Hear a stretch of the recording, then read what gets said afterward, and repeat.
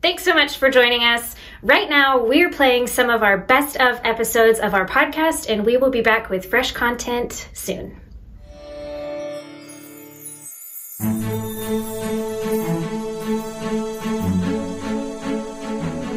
Welcome to the Auburn UMC Clergy Conversations podcast.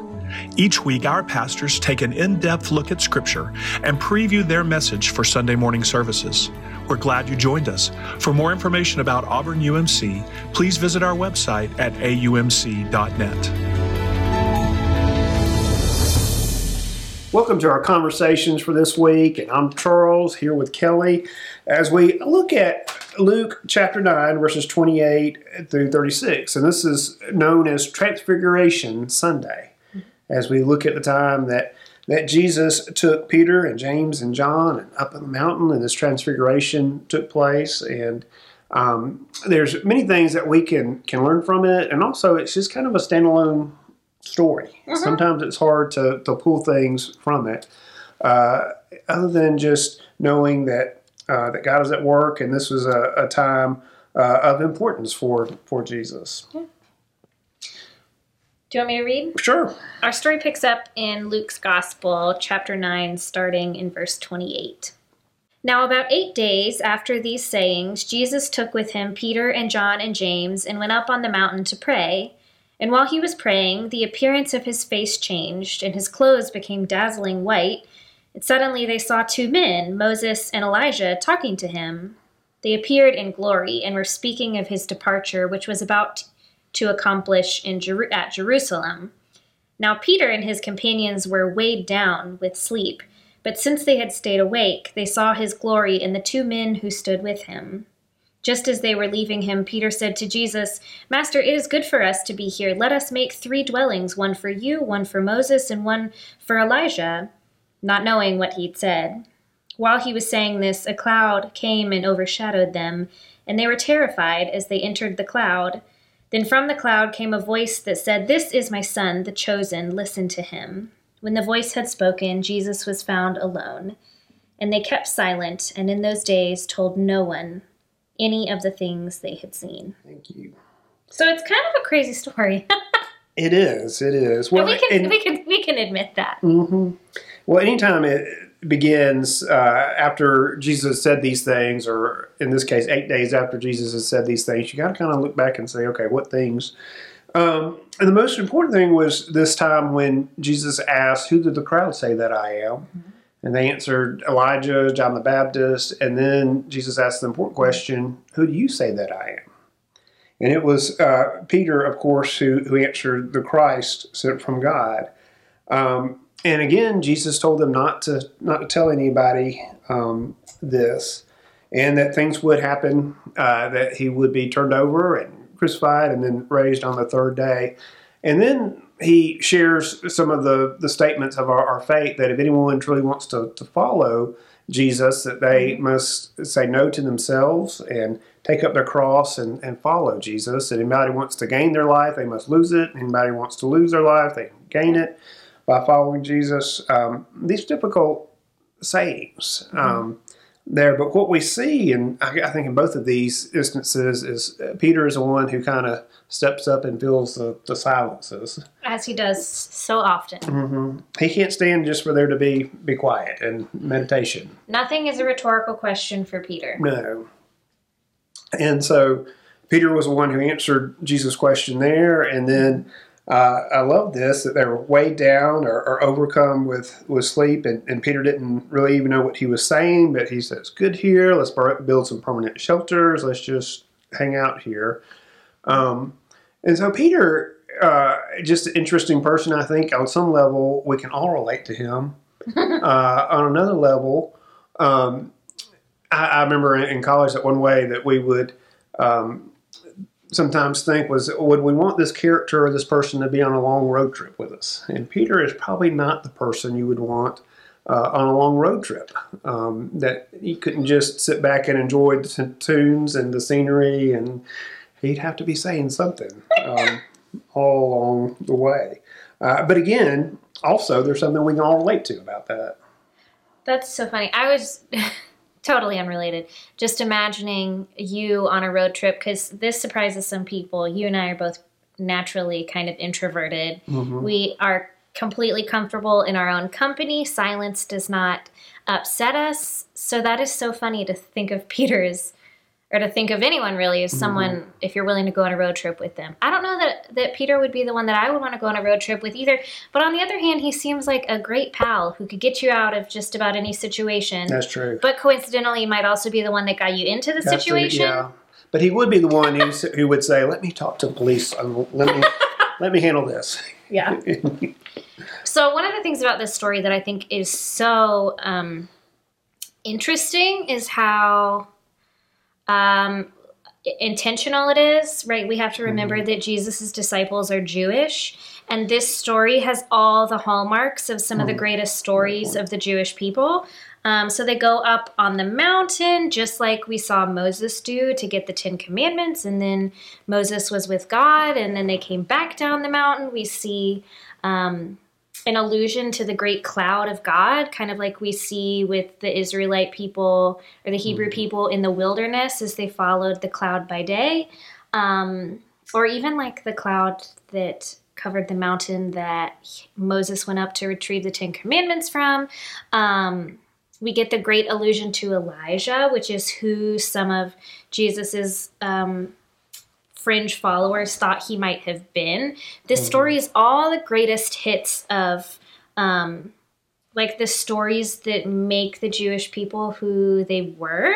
And I think that that is so interesting and so beautiful. And one of the things that I also have always wondered, we know that the men have traveled up this great mountain and that their feet are tired, their backs are aching, they are weighed down with sleep, which, by the way, I think I need to start saying. I'm not sleepy, I'm weighed down with sleep. One of the things that I always have wondered about is how did they know it was Elijah and Moses? How did they know? Because we know that they woke up and they look up and there are these two other sparkly guys at the top of the mountain. How did they know? That's not really anything profound, but I do love the idea that the disciples, whether they're the disciples here we see in the story or the disciples, you and me and whoever is around us, that there is a journeying involved in following Jesus, and part of the joy that comes from being in a community and being in a community that is trying to follow Jesus is that at the end of the road, we will see Jesus as he truly is. I don't know. What do you think? Well, and I think it's interesting that they did not tell anybody for a while. And, and I'm thinking, maybe it was just so overwhelming they had to kind of process it and talk to each other about it and possibly even talk to Jesus about it and kind of come to this place. But I am just always interested in that. They're way down with sleep, or my version says almost overcome with sleep. And, just curious as sometimes the things that make us kind of asleep, that we perhaps miss out or almost miss out, as it kind of appears the disciples, in this case, on the things that God is doing. Yeah. What are the things that keep us from seeing or experiencing, feeling the things that God is doing, those things that keep us asleep? Yeah. Oh, that's really good. That's a hard observation to follow. Yeah, and I just keep thinking about what you said a few moments ago about how whenever Jesus says 8 days after something, or whenever scripture says that, you have to look at what Jesus has done just before this. And I think maybe this is why the disciples don't say anything, why they're so tired, because this is one of the first times right before this that Jesus has told them, I am going to die. This is not going to end well for me. And then they have this really transformative, maybe even traumatic experience on the top of the mountain, and then they have to trek back down the backside of the mountain towards Jerusalem, where Jesus has told them he will die. And so I think sometimes when we think about that, it makes sense that they would be quiet. We've had this life-changing news, and yet we know that this news is not exactly what we thought it would be.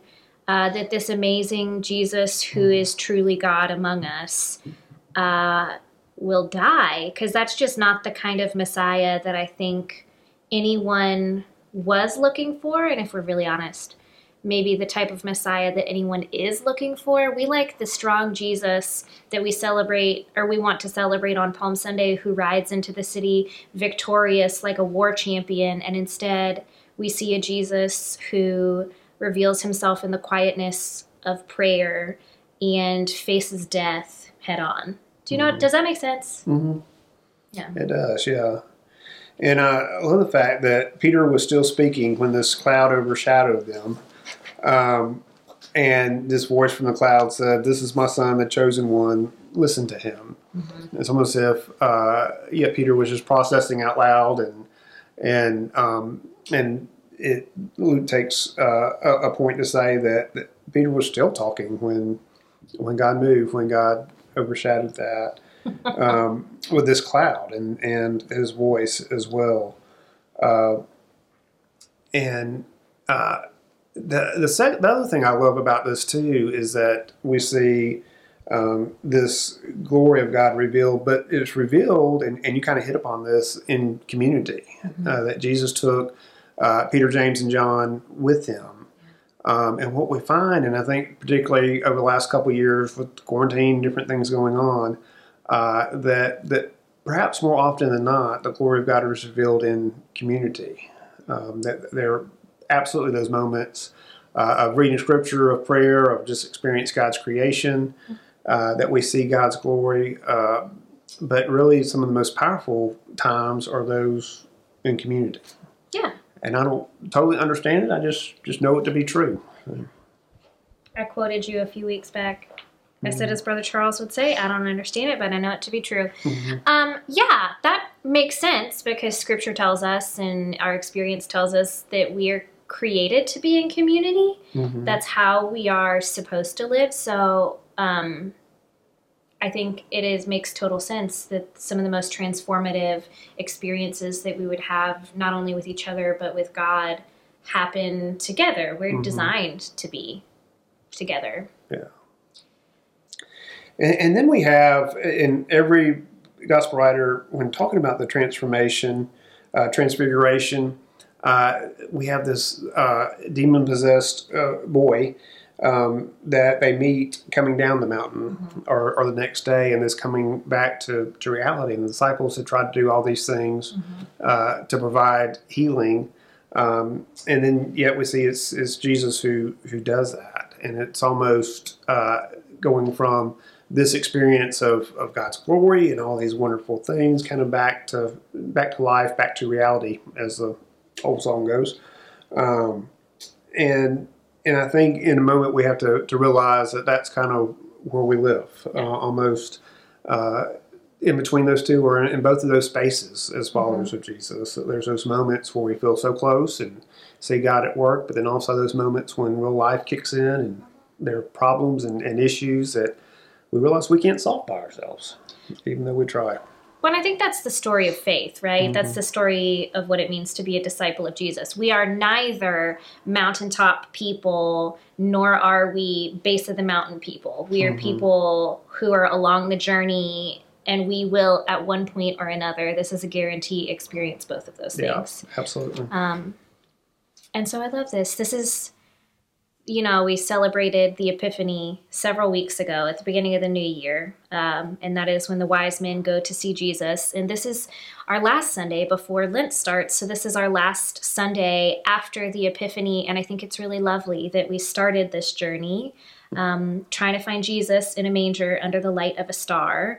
And here we are finding Jesus, who is the light of the world, who does not cloister himself on a mountain, but comes back down into the city to be among the people. And I think that's the hope we carry into Lent, that even when everything is empty and sullen and the world feels like nothing but ash, that Jesus is the light of the world among us. Absolutely.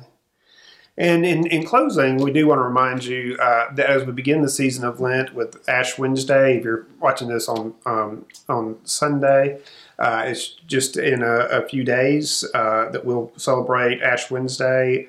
Beginning with that, there are a number of different opportunities as we walk through these 40 days together as a church family towards the cross and ultimately towards Easter. And we encourage you to be a part of those. And you can find all those at our website at aumc.net. But again, thank you for joining us. And Kelly, will you close us in prayer? Yeah, I'd love to.